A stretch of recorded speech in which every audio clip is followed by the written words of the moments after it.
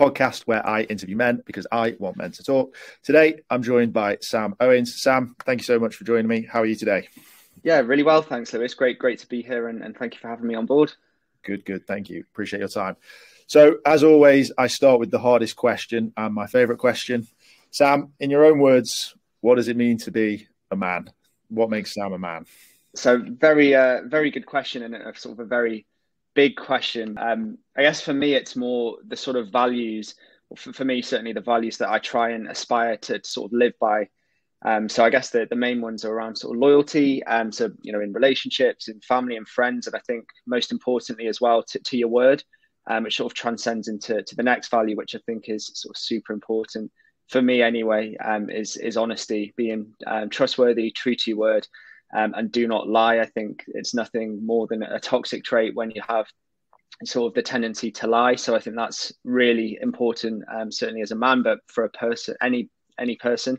And then it's being supportive to people. You know, if you can be that rock, whether it's a set of ears to sort of listen to someone's problems or, you know, support them however you can. I think that is a really important sort of trait. And I guess finally, just being dependable, being reliable, you know, someone that's always going to show up, you know, not someone that's going to sort of flake, but you can always rely on them.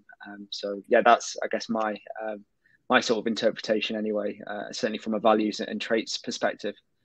Yeah, nice. It's really interesting to hear everyone's sort of answer to that question. You get some common themes. There was some nice ones in there that we've not sort of touched on before. I imagine people have thought about them, but just never sort of touched on them. So it's always nice to get those opinions. So what I'd love to know is sort of where that all sort of stems from and why you sort of form those values. So it'd be great to just sort of rewind a little bit and sort of go back to sort of childhood and sort of what sort of got you into that position, what family was like, what it was like growing up for yourself.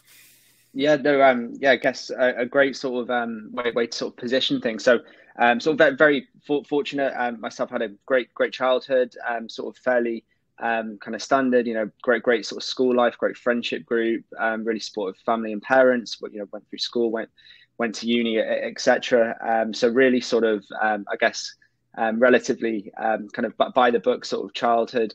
But I guess it's just, you know, you encounter many different kinds of people that you meet along your journey. So, you know, albeit from playing football in the playground all the way through to meeting your sort of first friends at university, and then, you know, to go on to get a job. And I guess you start to see trends of, I guess, character traits that you look up to, and obviously various sort of role models you meet along the way, whether that's a famous role model that you may sort of see on TV or sort of idolize, you know, on a sports field, all the way through to, you know, your first line manager, your first sort of mentor or lecturer at university, all those pivotal sort of role models at school, you know, your teachers, your sports coaches, etc.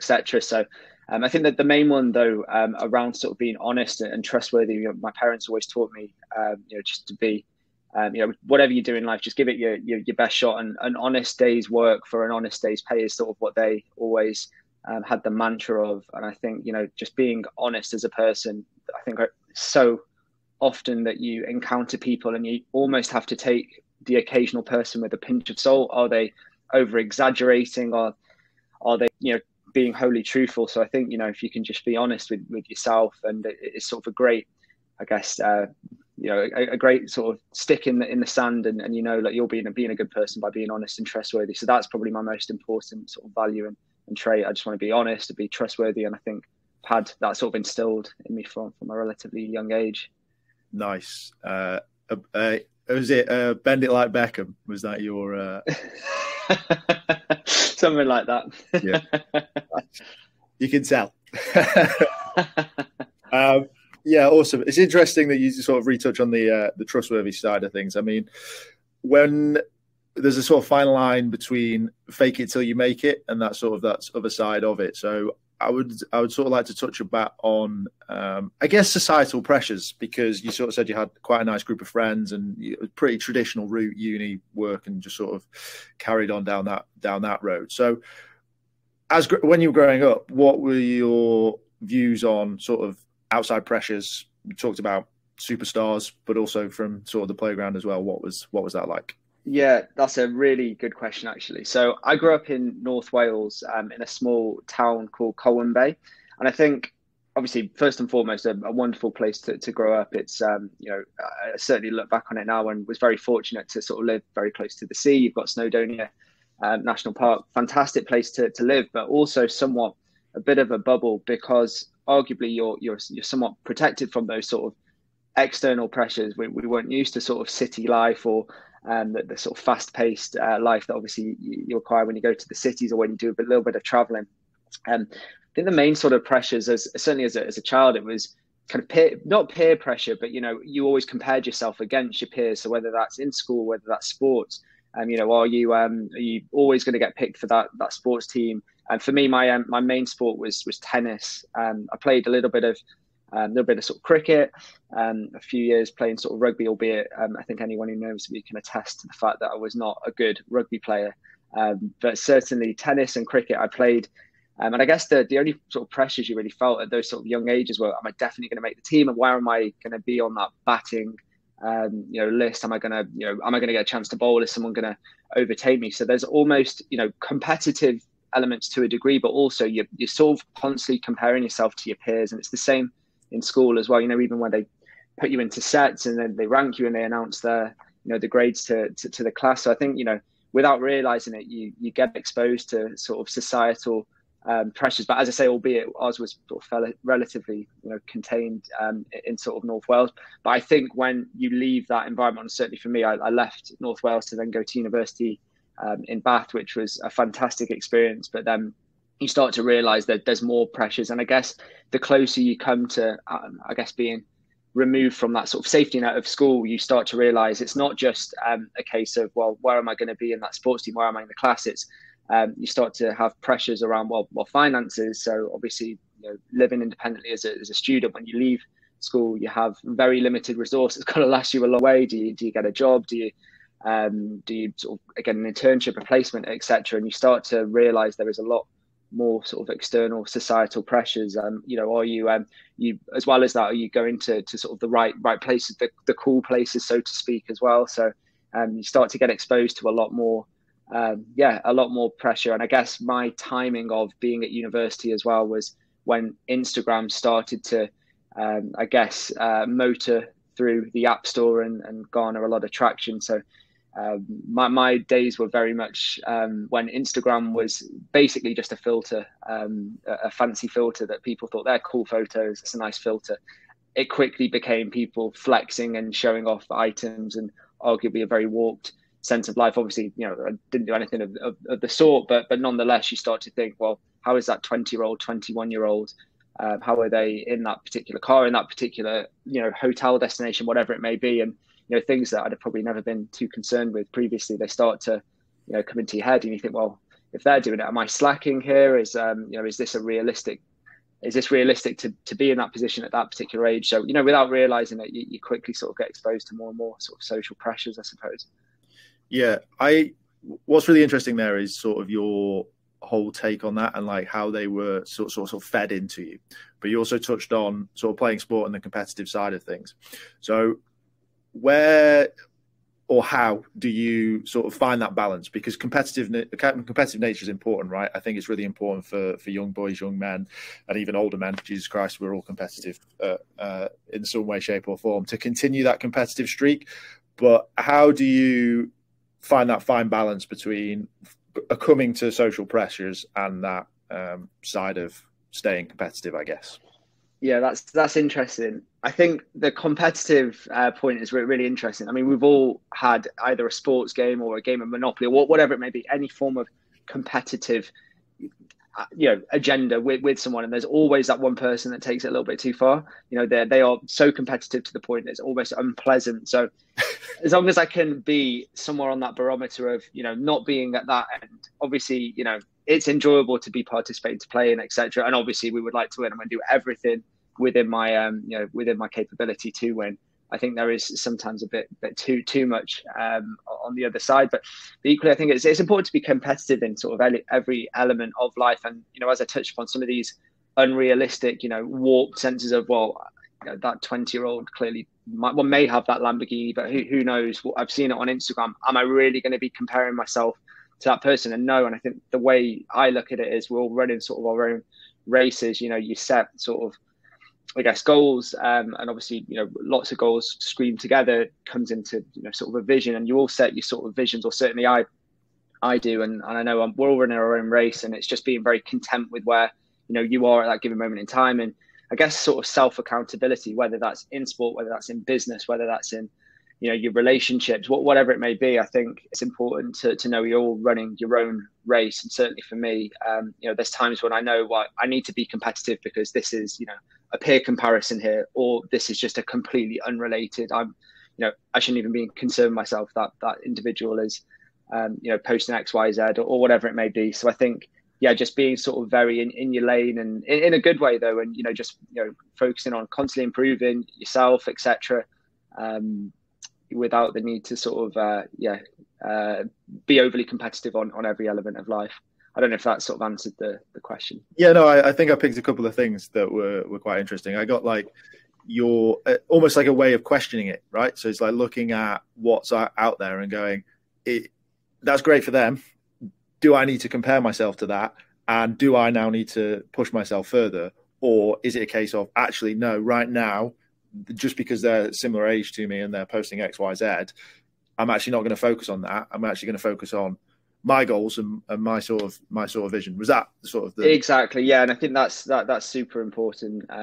Focusing on your sort of self and your own individual goals, and you keep ticking off. It's like the whole concept of, there's loads of sort of thought leadership on writing to-do lists with the most tiny and arguably mundane little tasks, but as you sort of tick them off, you get closer and closer to sort of completing that list. There's a sense of sort of accomplishment. So having loads of little goals as an individual to sort of rattle through, before you know it, you just keep incrementally improving and sort of getting closer to that vision, really. Nice. So let's sort of move on from sort of uni and sort of that's first step into adulthood, where you sort of take that career leap and you start to decide what you're going to do next. What did that look like? How was that led? And how did you sort of find those early years in career? Yeah, again, really interesting question. And I think to segue into the point that you mentioned earlier about those sort of external sort of societal pressures as well. So I went to university, did a business degree, and there was a couple of 6-month placements within my degree. And it was a good chance to either see, is this the perfect career for you, or it's 2 attempts to find out what isn't right for you. So I did two fantastic placements, one and then the sort of employee benefit space, and the other for a management consulting. Sort of both were fantastic experiences, but sort of had it in my head that I wanted to go into the world of banking. And again, hearing some of your you sort of requisite course members or people that were at a similar sort of university, wherever it may be, and they're saying, oh, well, we got this banking job XYZ, then it's like, well, now I'm being competitive, and now I need to pull my socks off because I know there's limited spaces in these sort of banking, either graduate schemes or internships. I need to sort of set myself or stand out against the crowd, really. So that's when sort of competitive sort of behavior sort of comes into play. But landed a graduate scheme, well, actually sort of it's called a spring week at one of the banks, which then led on to a grad scheme, and then so on and so forth. So my first sort of 2 years in sort of my proper career, I say the placements were still, they were still obviously my career and sort of early stages of it, but finding a job that I really enjoyed. I did sort of just over 2 years at a bank in London on the sort of trading floor side of things, which was super fun. Learned so much. I mean, talk about I guess the sort of traits and kind of values you pick up on from some role models. Met some fantastic people that taught me an awful lot, but I've always had sort of a niggling itch to do something for myself effectively. So and this sort of segues into how we know each other. So I decided to sort of take the leap after doing 2 years in the job. Absolutely loved it, but wanted to set up a men's e-commerce luxury bag brand. So decided to move up to Manchester and join an accelerator where obviously the two of us met. Yep, that's it. Ironically, both worked in finance, but met in t-shirts trying to absolutely, which is always funny. So just touching on London, like it's a city that people sort of strive to get to and want to, and obviously working in finance, working in banking. Was there a shift then? Was because the money side of banking and your sort of your peers and that sort of, yeah, saying it in a nice way, it can be quite a showy and quite a testosterone led field. So how did you sort of cope with that? I think the main thing, I absolutely, I loved my time there, and I think there came a point where I was more focused on doing something that's more meaningful for myself and where my true passion is. And I think I'm of the view that if you're good enough at a particular field, or you do, what you truly love, there, you can make money in whatever sort of industry or whatever sort of route you choose to go down. I think finding that sort of true passion, something you can see yourself doing for decades, and even, past the point where you could arguably be retiring if you've still got that hunger and passion to do something. And I think that's just reflecting on the fact that was I potentially doing it for the wrong reasons? Had I been lured in because it was potentially a competitive thing that I should have been doing, and arguably chasing what I thought was, a nice sort of, salary, etc. You could see, you could very easily go down the route of saying, well, if I stayed at this for 5, 10, 15 years, you could start to forecast that. And I just sort of questioned to myself whether that's sustainable for me, whether I'd truly enjoy that. And I think that's a really important factor to consider. The financial aspect of the job is purely just one of many aspects. Obviously, I said I was very fortunate to work with some fantastic people, but was this the sort of industry or career that was going to get me up stupidly early in the morning, which it did, because it was stupidly early hours, but it wasn't the thing I was truly passionate about. And London's a fantastic city, and I'd always aspired to sort of go down there, and I'm really glad I ticked it off my sort of checklist, and would be very open to sort of going down to London again. But yeah, for me, the most important thing was to do what I was passionate about. And I've always been sort of passionate to start businesses. I've had, numerous ideas written down in, copious amounts of scribbled down books over the years. So yeah, really, it was just that sort of reset where I thought I have to do this. I'll kick myself for the rest of my life if I don't take the plunge. No, nice. I think one thing that I'm sort of picking up, which correct me if I'm wrong, is everything that you're sort of talking about, even from like a younger age, everything you seem to question it. And is that a fair thing to say? Like, you're questioning what's happening and making. Yeah, more recently though, I'd say. When I say more recently, possibly the later years of school, going into university, etc. I think it's very easy to get sort of almost institutionalized on a conveyor belt, and actually, challenging the norm. I mean, from my family's perspective, I was the first person to, certainly my immediate family, to sort of go to university. So there was no sort of pressure from my mum and dad to do so. But once I got on that conveyor belt, all I thought, you'd go to uni, you'd get your job, etc., etc. But I was like, do I really want to do that? So I've always sort of thought, I want a business and would like to do that one day. So probably questioning it at various sort of check marks or checkpoints along the career journey, and just sort of, resetting and, is this absolutely what I want to be doing? And I think that's important to do so, because it could be very easy to get caught up in a conveyor belt almost. And you often speak to people that have possibly not exited a particular industry or not taken that leap, which they wish they'd have done 10 to 20 years ago. So I think it is important to question things, but perhaps I did that inadvertently without intent in the earlier years. And certainly over the last sort of 5 to 10 years, definitely more proactively. Yeah, nice. And then the other thing that I sort of picked up from that was taking value from every experience. So 100%. Yeah, 100%. I think that's so important. Real life experience, whatever job it may be, you're going to pick a skill. And I think it's having the mindset to think, well, what have I learned? Like, what positives can I take away from this? Even if it was something you didn't particularly enjoy, there's always some positives and some value to be had. I mean, fast forward after that to talk about, I guess, some more sort of learnings and values that you can take from these experiences. Unfortunately, I decided to sort of part ways with the sort of e-commerce bag business and go into another sort of financial services job. And again, that's a pretty bitter pill to swallow. Obviously, something I'd aspired to do for many different factors. I realized that this is something that I couldn't do sort of full time immediately for myself. I needed a supplementary job. And you think, oh, okay, well, that's as I say, a pretty sort of bitter pill to swallow, but you get stronger from it. You learn things, you meet great people, You take things away, and then every subsequent experience I've gone on to have, there are so many positives to take away from things. And it sort of shapes you into the person you are. As I say, I've sort of cherry picked some of the character traits that I like, that I've seen from either, as I say, people that you admire on, arguably like celebrity status versus those that you encounter on a day-to-day basis. And I think the more experiences you have, the more people you're exposed to, and that's either, do I like their set of character traits? Is this something that I want to, cherry pick the best bits there, or is it completely toxic? And do I just reaffirm that I want to stay away from possessing those particular character traits? You always learn something and pick up something which shapes you. Yeah, what I really like about this, and something that you're sort of touching on that I'm really quite sort of passionate about, is essentially living life, right? A lot of influencers and a lot of people out there right now in the sort of self-help space, essentially where I've sort of found myself right now, is these are my mistakes. You don't make these. This is what I've done, so don't make these mistakes. Whereas I'm the complete opposite. I think the quicker you can live life and the more things you can try and the more things that you can experience.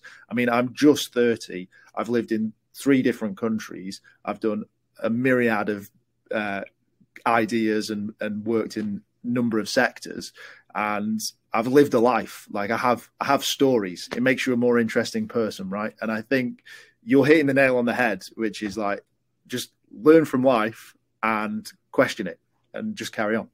Absolutely. I bet you wouldn't have changed any of those decisions as well to live in any of those 3 countries. It's just life experience, right? And it's invaluable. Yeah, definitely. Like they've all come with their, as you said, you meet great people, you also meet not so great people, and you have some great experiences and you also have some not great experiences. But as long as you can take lessons from them and you can question what happened and you can understand it, the next time you find yourself in something similar, you don't make the same mistakes. And it's 100%. And it's all right. Some guy you and I sitting here saying, don't do that, you'll regret it. We did it and it was stupid. They still go and do it anyway. So go and do it. Live life as quickly as possible and make mistakes and sort of learn from them. So saying that, you obviously said that the econ brand didn't work out and it was a bitter pill to swallow. What was that transition like? How did you sort of feel in yourself, sort of going from working for myself, I've got this great idea, this is going to be the one, to having to sort of step back into another role? Yeah, it's a tricky one. I mean, first and foremost, you have to be pragmatic, or at least I felt like I had to be sort of fairly pragmatic with it. Financially, I needed the income to obviously pay for accommodation, living, etc. So I think that became the point where I was like, okay, let's be realistic here. Let's sort of get another role. But I think what it did make me feel is that I need to be really selective with the next role that I take. So that took sort of a little while to find the opportunities that I thought, could I see myself doing this for a prolonged period of time? And what were the best bits that I liked in my previous role? Could I get anything close to that in a new city? So by this time I'm in Manchester and not London. So I think it's just been a little bit more critical there. What would enable me to stay in a particular role for, say, a prolonged period of time and not sort of feel that I need to do something more, so to speak.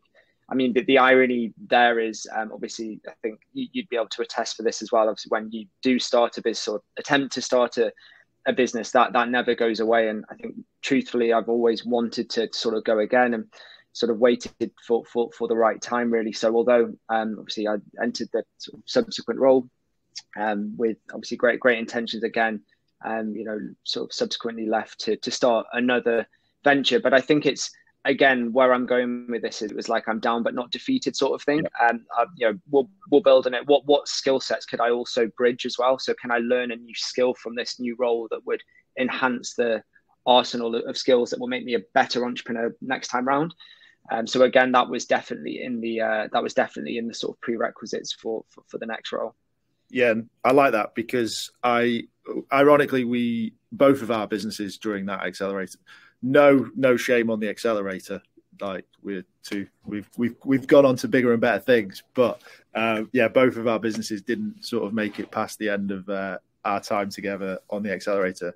And you looked at it as an opportunity to upskill, find more skills and other things like that. When I went back into the world of work, I saw it as an opportunity to leave where I was. So I moved to London with my role. I took a role that was based in London, and that was my sort of idea of opportunity, was like, right, okay, I've done this city, let's go and try somewhere else using those skill sets I've already learned. So it's just deciding sort of what route or what works for you at that time. 100%. Yeah, and there's no obviously right or wrong way. And as you said before, it's, you know, living life as quickly as possible, and, you know, doing what's right at the time. So I'm sure you learned a lot during your experiences in London as well. Well, yeah, I mean, I soon went back into a business as well, but it was it was essentially used as an excuse to move there. Found a role and took that leap and made that decision. So that sort of leads me on to quite a nice question, actually, which is sort of like one of the things that we're sort of focusing on at TRUUMAN is these 8 pillars, and one of those is environment. And it's not about being like green and recycling and washing your jars out, but it's more about where you are and where you're based and sort of looking at that. So for me, I like exploring, I like testing new places, and I've always got that itch. I don't know where it comes from. I don't actually know at all, but I do. I like to go and live in other countries and live in other places, and I find it very easy to move about. With yourself, is that something that you've thought? Does that go into the equation? What's it like for you? Yeah, I mean, I must admit, I've always wanted to travel, probably more than I have done. I've done very little. I mean, I've been on holidays, obviously, and the occasional, you know, 2 or 3 weeker here or there, whatever it may be, but never to live abroad. Obviously, I mentioned that I'd lived in London for a bit, moved to Manchester as well. But for environment, for me, I think what I look for is, I think, somewhere where I can build a support network. So whether that's friends and family, and I think as well as that, it's ensuring you're surrounding yourself with the right people. So environment for me is very sort of people led. So for example, when we went into lockdown, at that time I was in a sort of a salaried role, and I hated lockdown because I was on my own for most of the day. Albeit, you know, my fiance lived with me, or did live with me, and so I wasn't alone in that sense, just alone away from the team, you know, virtual teams, etc. So I quickly learned, and that's probably a learning, and probably a positive learning from COVID, that I'm terrible on my own. I need a team. I thrive in a team environment. So again, making sure that I'm around friends, colleagues, support network, etc. And I think somewhere as well, like, I'm a bit of a workaholic, but I will happily have spots in the house where I know that I can completely chill out as well. So having a bit of a head space kind of focused room or zone in the house where you can, you know, really sort of chill out and draw that line between work and work and sort of downtime. However, to attest, I am a bit of a workaholic, so I will always either be on my phone or my laptop. But I think it's those times, recognizing those times when you need an environment where you need to sort of de-stress, etc. Having, I guess, maybe either a place you go to or a protocol. I mean, another great thing as well is, you know, when you say environment, it's being around. So I love being around the countryside. So I'm not a million miles away from some really nice green spaces where I can go for a nice walk, stick a podcast in, clear the head a little bit. And I guess I quickly learned that these kind of patterns or things I do were probably really good to just, you know, keep a clear head. Whereas it was very exemplified in COVID, where you got that sort of 1 hour walk a day or whatever it was, and, you know, your team are remote and you have very little social interaction, and, you know, the gyms are closed, etc. Then you're thinking, wow, what is the step change here? Why am I feeling different? Whereas now I'm able to identify, well, actually, these are the things that make me tick, make me happy, etc. But I guess in a really elongated way, I've never really felt the need to sort of go and travel to. I'd love to do it one day, but not a dying urge. Hopefully one day I do get to sort of, you know, live somewhere new, live somewhere a bit different. But for the time being, fairly content in Manchester. Yeah, no, I mean, I think you hit the nail on the head with COVID. I think it definitely questioned it, which is something that people will not have done in the past. It would have been very easy to live in XYZ, do XYZ, and be around certain people. And then when things were strangulated, essentially, and sort of compressed to a few rooms in a house, it soon opened up a lot of questions. I had friends that left London instantly and went out into the country. I stayed. I was in a fortunate position that I had that segregation, office and the rest of the house, which was again really important. But you're right. It's that COVID time, just for me and clearly for yourself and hopefully for other people as well. It started to question that and start to see what it is that they wanted. For me, after COVID, now that we've got freedom again, I instantly want to go. Like I'm at the airport when I can, and like I need to fill my passport. But for other people, That's not the case. So like you've got to, if you've not questioned it because of COVID, you should probably start looking at it, because it's very easy to make simple changes. Like I know you were in Manchester city centre and you've obviously moved out a little bit, but like you say, access to country, which is something that's ticked that box for you. So it's not too difficult to change certain aspects. And again, a little headspace room, it's not a difficult thing to achieve. 100%. 100%. Yeah. And then you touched on environment actually being a number of things, and one of those things being sort of a support network. So in regards to sort of your friends now, and again, sort of work friends as well, I guess, is like there's sort of that different side of the same coin. What are those relationships like? How do you sort of unwind, and how needed are they for you?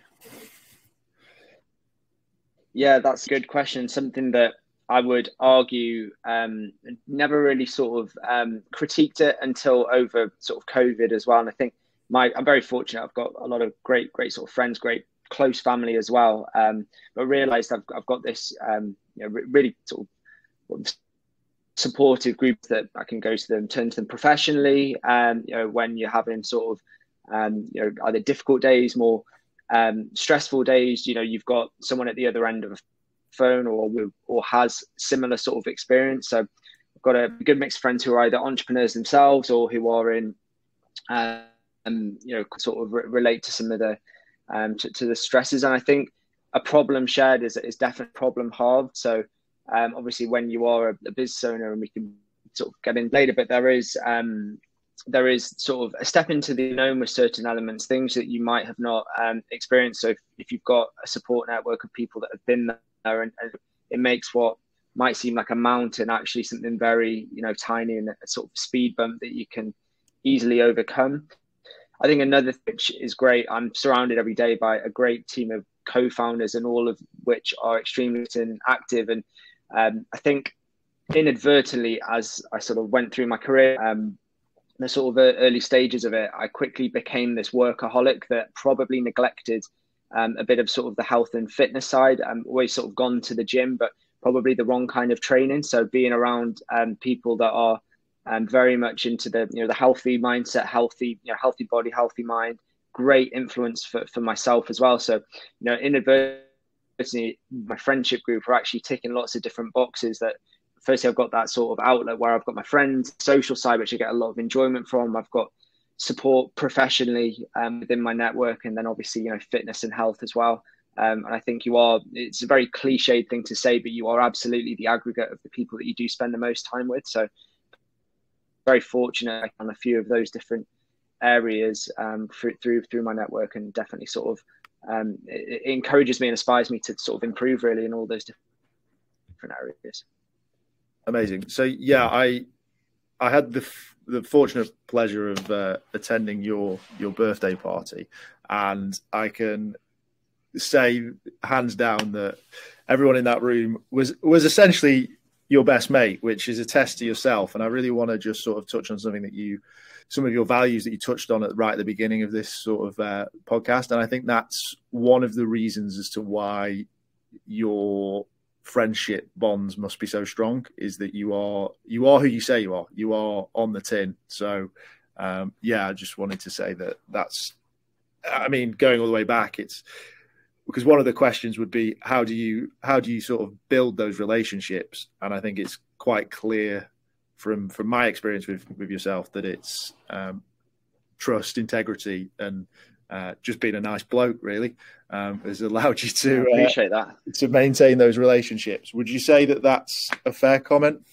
Yeah, I mean, well, firstly, thank you very much. It's very kind to say, but I think absolutely a very good trait that I didn't call out, but you sort of touched there, is integrity. I think that's an important one. But again, just being a nice person. I don't see the need to be. I'd rather put someone up than feel the need to sort of put someone down. And I know you must have encountered. We've talked about many great people, many not so great people, and there are too many people in society that have the need to just put a snidey comment here, a snidey comment there, and before you know it, you're not a nice person when you say stuff like that. So just costs nothing to be a good person, and obviously, I stand by the sort of the values and traits that I mentioned before. But yeah, really kind words. So thank you.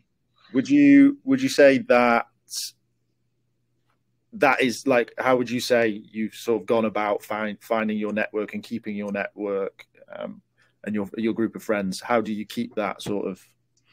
That is actually interesting. I think there's two lines here. I think there's well, actually maybe not so much, but you have your friends and you have your network. And I've seen it before where people have this network and they say they've got a network. It's very transactional.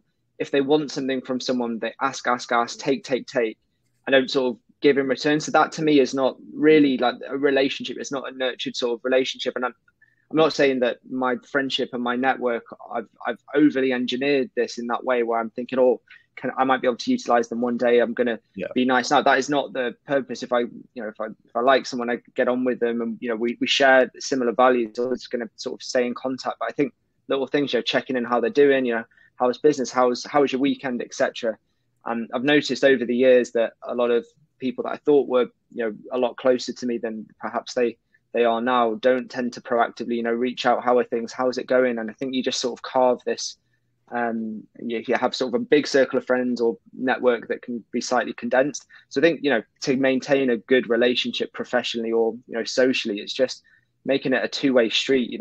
As I say, there are a lot of transactional, more acquaintance relationships, and I don't really sort of see the point in that. If I've enjoyed someone's company or, we're aligned, I'm going to keep in contact. And I think that's sort of super important. Making things a two-way street and not just take. I mean, I'm sure you've seen over the years, very transactional, individuals who are quite happy to sort of take what you're offering effectively or ask you for that favor. But, when it comes to being reciprocated, it's never done so. No, yeah, definitely. Can think of a few. I think won't name drop today. One thing that sort of stands out that I personally was dreadful for. When I was in London, I was a shell of a man. I was looking at some photos and I just looked dreadful.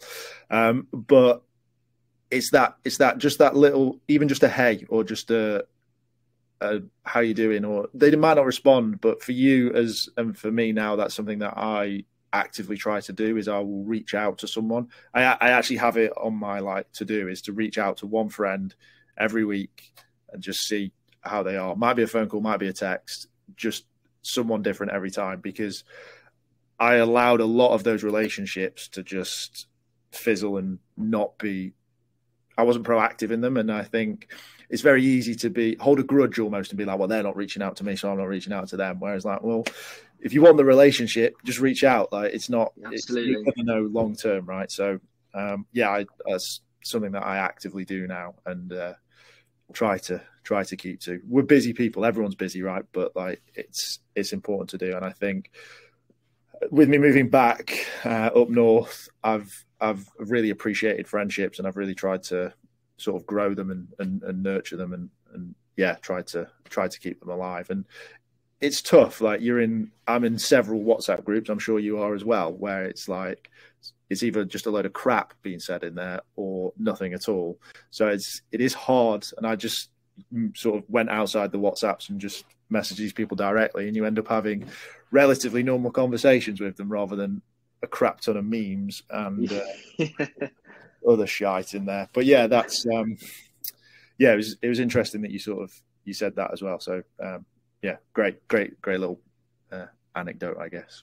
Nice. Well, I like the to-do list anyway of reaching out to someone every week. I may add that to mine. It's nice to do. Yeah. Well, not everything has to be like you say, transactional or business orientated or whatever your focus is right now, there's got to be balance, right?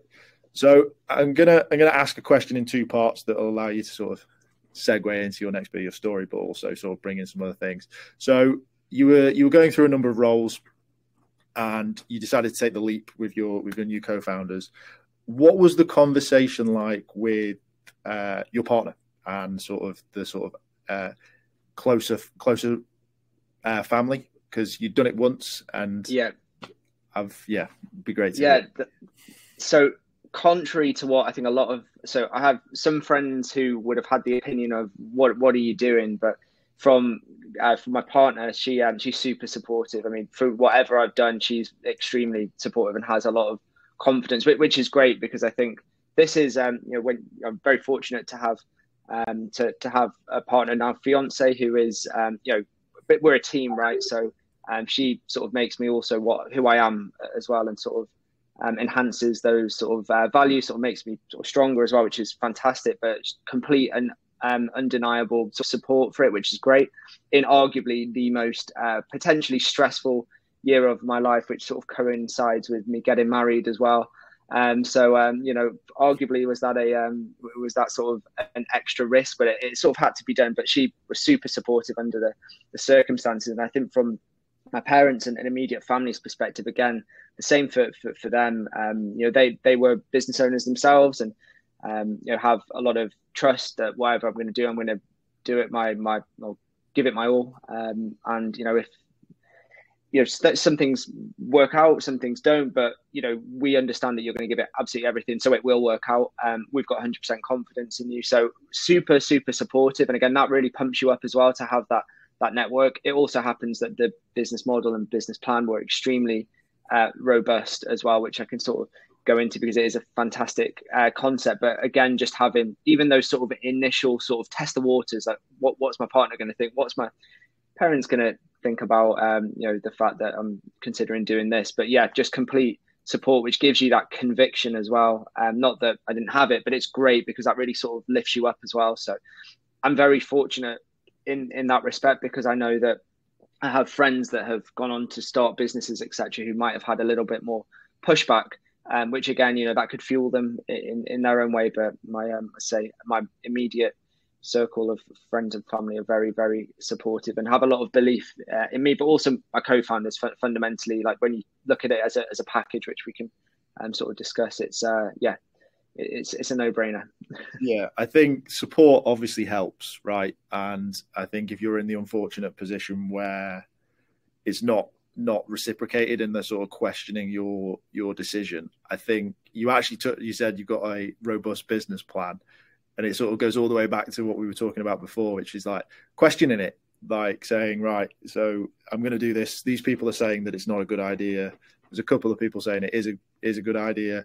What can I do to reaffirm that? And actually, rather than just going, let's do it, question it quickly, obviously, but like question it and actually have a proper, what are their concerns? Why are those concerns there? And how can you potentially overcome them to keep the relationship? Or if it's something that you're truly passionate about and truly want to move forward with, question it yourself and say, well, how can I make this work, and what can I do to sort of achieve this?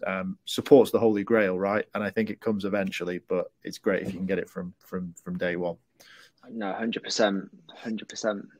Lovely. So I also want to touch on your that sort of transition. So like I said, live life. It seems like you're trying to squeeze a lot into this year. So this is you'll be buying a camper van next, and yeah, absolutely, traveling Australia. So that'll be December's mission. But it's quite a big step, and it's a big step up. Like, how have you balanced everything? What does your sort of life look like now? How do you keep yourself above water, focused, and keep all these plates spinning?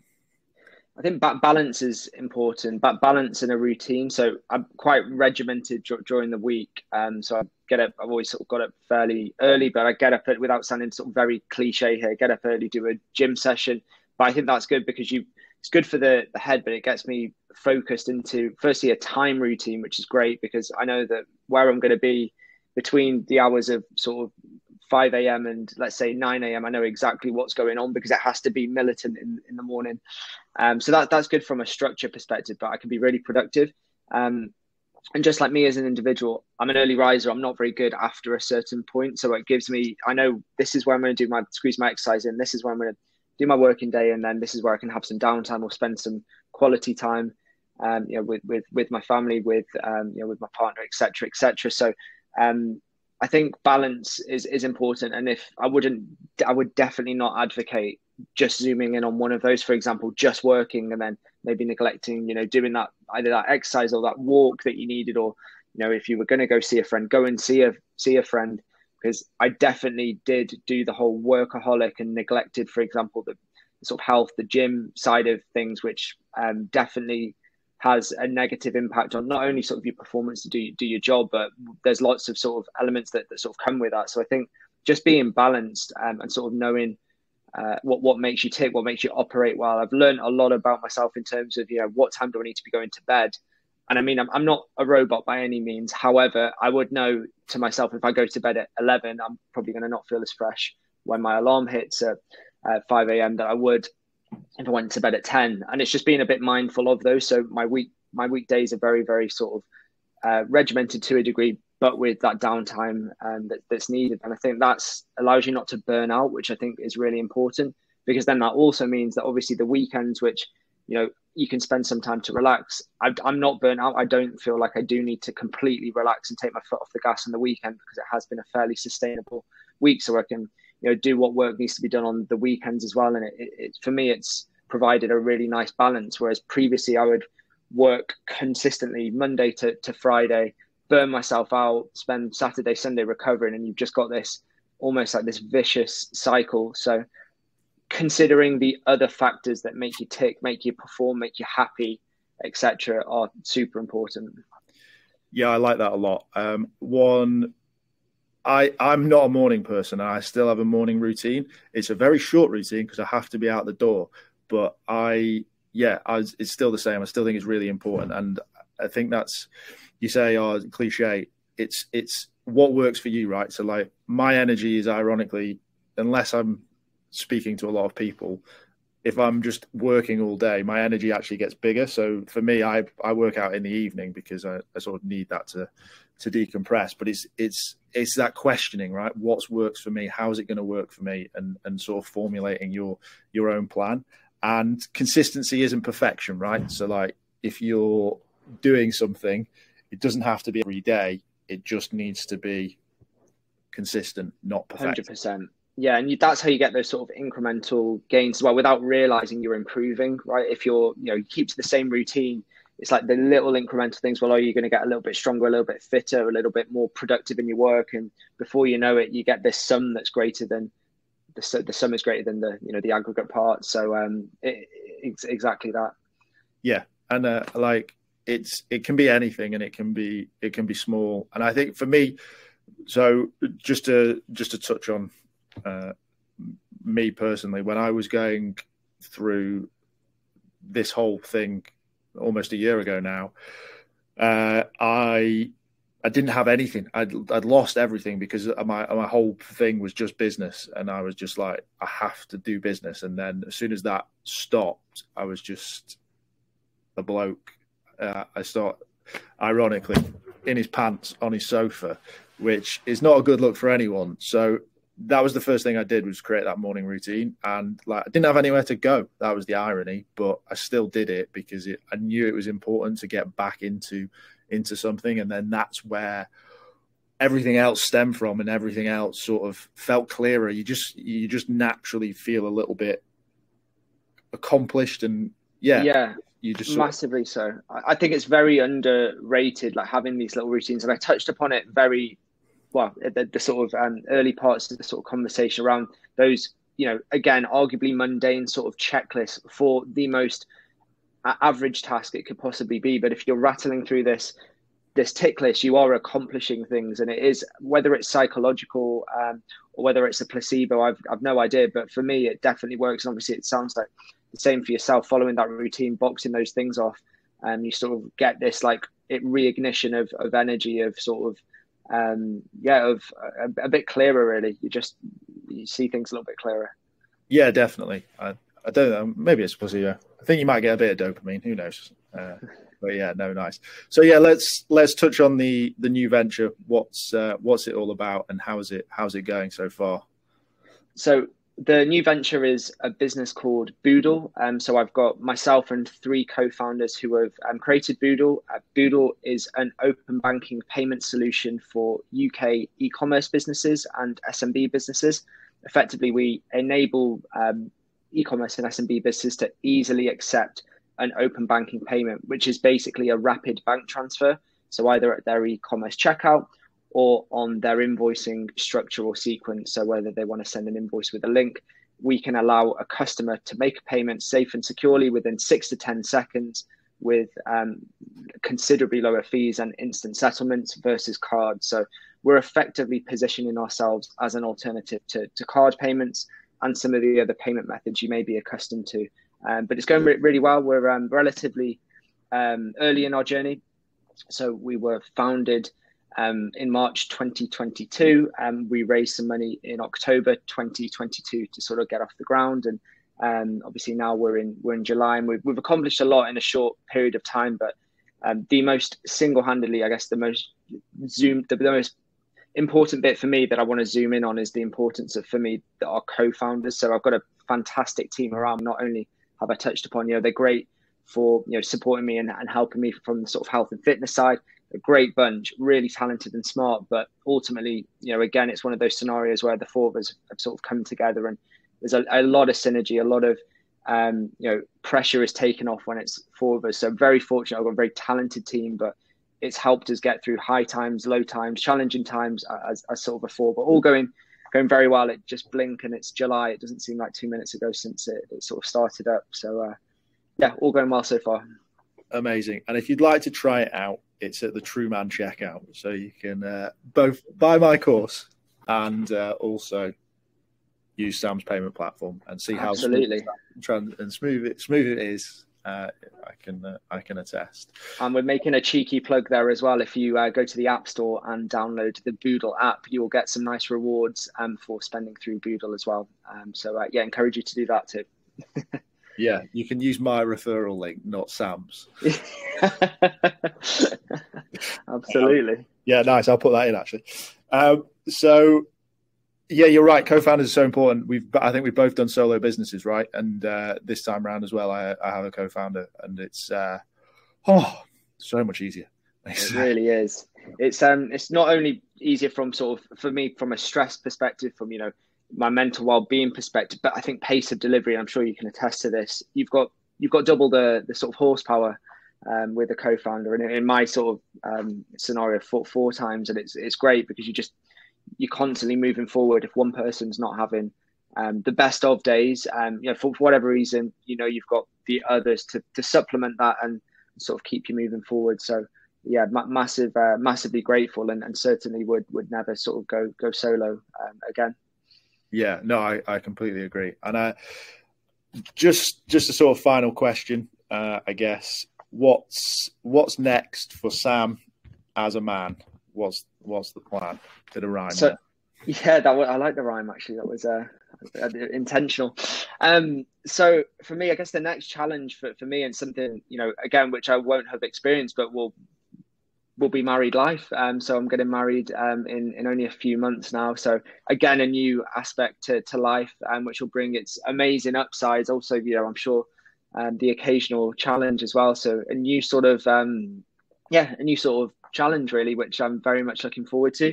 But again, as well, running that in parallel, obviously as the business scales, that is going to unlock, different challenges, different, environments that, are going to be testing for all of us, but, exciting as well, whether that's the need to travel internationally and maybe tick off that box, which you mentioned, being able to sort of travel overseas, who knows? So I guess, it's going to evolve me as a man, or try and test me. But I think if I can stay true to my my values, I'm excited for sort of the coming years. But yeah, as I say, marriage being the sort of main new sort of challenge on the horizon or opportunity. Amazing. Wish you all the success and happiness with that, and obviously success in your business as well. Sam, thank you so much for your time today. Really appreciate it. Thanks for watching, and I'll see you guys in the next one. Thanks very much, Lewis. Really enjoyed it. Thank you.